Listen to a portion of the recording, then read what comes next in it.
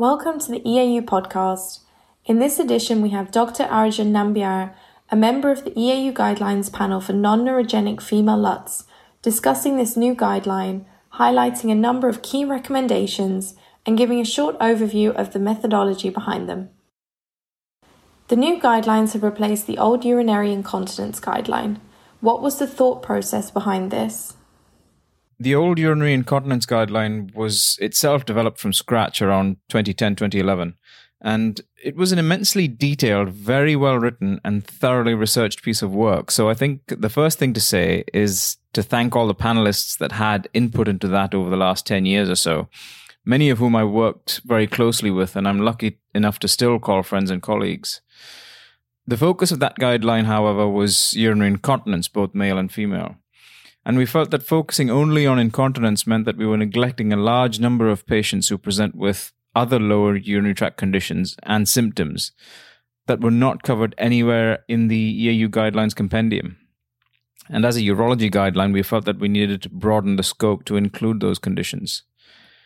This would also mean we would have better integration and distribution of topics with the male LUTS guideline by moving male incontinence to the male LUTS guideline and rebranding this as the non-neurogenic female LUTS guideline. And I think it's also more reflective of clinical practice in the way it's structured, as it follows the patient pathway from presentation to diagnosis and to focus management. So what is new in this new guideline? Well, as I alluded to earlier, the structure of the guidelines is reflective of the patient pathway. So it starts with a general diagnostics section, since most patients simply present with one or more symptoms from where a diagnosis needs to be reached. And we then move on to disease-specific management based on the various pathophysiological diagnoses that represent female LUTs. Of course, the section on stress incontinence and mixed incontinence has remained largely intact, as it was already very well compiled. It was just simply updated to reflect the latest evidence. But a new section on overactive bladder is included because previously we only had urgency incontinence, which was covered in the guideline. And also we have new sections on bladder outlet obstruction in women, underactive bladder, and updated sections on urethral diverticular and nocturia. Of course, we also have new panel members as well, who I must also acknowledge for the stellar work that they've done in putting this guideline together in what have been less than ideal circumstances over the last 2 years, with meetings mainly being online or over Zoom and correspondence mainly via email. So it's been even more challenging than it might have been, but the whole panel has risen to that challenge extremely well. In your opinion, are there any particular highlights or new recommendations from the guideline that stand out? We are particularly proud of the new underactive bladder and bladder outlet obstruction sections, as they've never been covered before in the EAU Guidelines compendium. And as we all know, they are an important cause of female lower urinary tract symptoms. It's impossible to say that any one or two recommendations are more important than others, but I will point out a couple of recommendations from the OAB and the bladder outlet obstruction sections, because we have carried out new systematic reviews on both these topics specifically for these guidelines. And these full publications should be coming out early next year. So for OAB, the recommendations that I would point out are, first of all, do not routinely carry out urodynamics when offering first-line treatment to patients with uncomplicated OAB symptoms, and that's a strong recommendation. Offer bladder training as a first-line therapy to adults with OAB or urgency urinary incontinence. That's also a strong recommendation. And offer mirabegron as an alternative to anticholinergics to women with overactive bladder who fail conservative treatment as a strong recommendation. So basically, mirabegron is no longer necessarily only for those who have failed anticholinergics, although, of course, local costs and formulary considerations might dictate which drugs are available to you as first line. Also, for surgical treatment of OAB, intravesical Botox and sacral neuromodulation are equivalent options, with the choice between the two largely down to patient preference and tolerability factors rather than any significant difference in efficacy.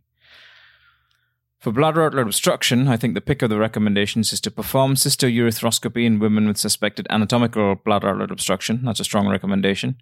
And to perform urodynamic evaluation in women with suspected bladder outlet obstruction, which is also a strong recommendation. And I think those two are particularly important purely because the nature of the treatment options will be dictated by the nature of the underlying cause of obstruction. So it's very, very important to establish that first with these two methods, as well as some others possibly, before moving on to any kind of treatment decision. Is there anything about the process that guideline users or readers may not be aware of that you think forms an important part of the guideline compilation process? The methodology behind the EAU guidelines in general is extremely robust and is something we continually review and strive to improve year on year. And that's one of the key strengths of the EAU guidelines in particular, in my view. As for the non-neurogenic female LUTS guideline, we now have patient representatives as part of the guideline panel, which I think makes a huge difference to our perspective when deciding on recommendations. I mean, the grade process places a great deal of weight on patient values and preferences when formulating recommendations, but with most guidelines, these are usually best guesses or panel's interpretations of what those values and preferences are likely to be. We now have direct input from patients into our panel, which I think provides much more validity to our interpretations.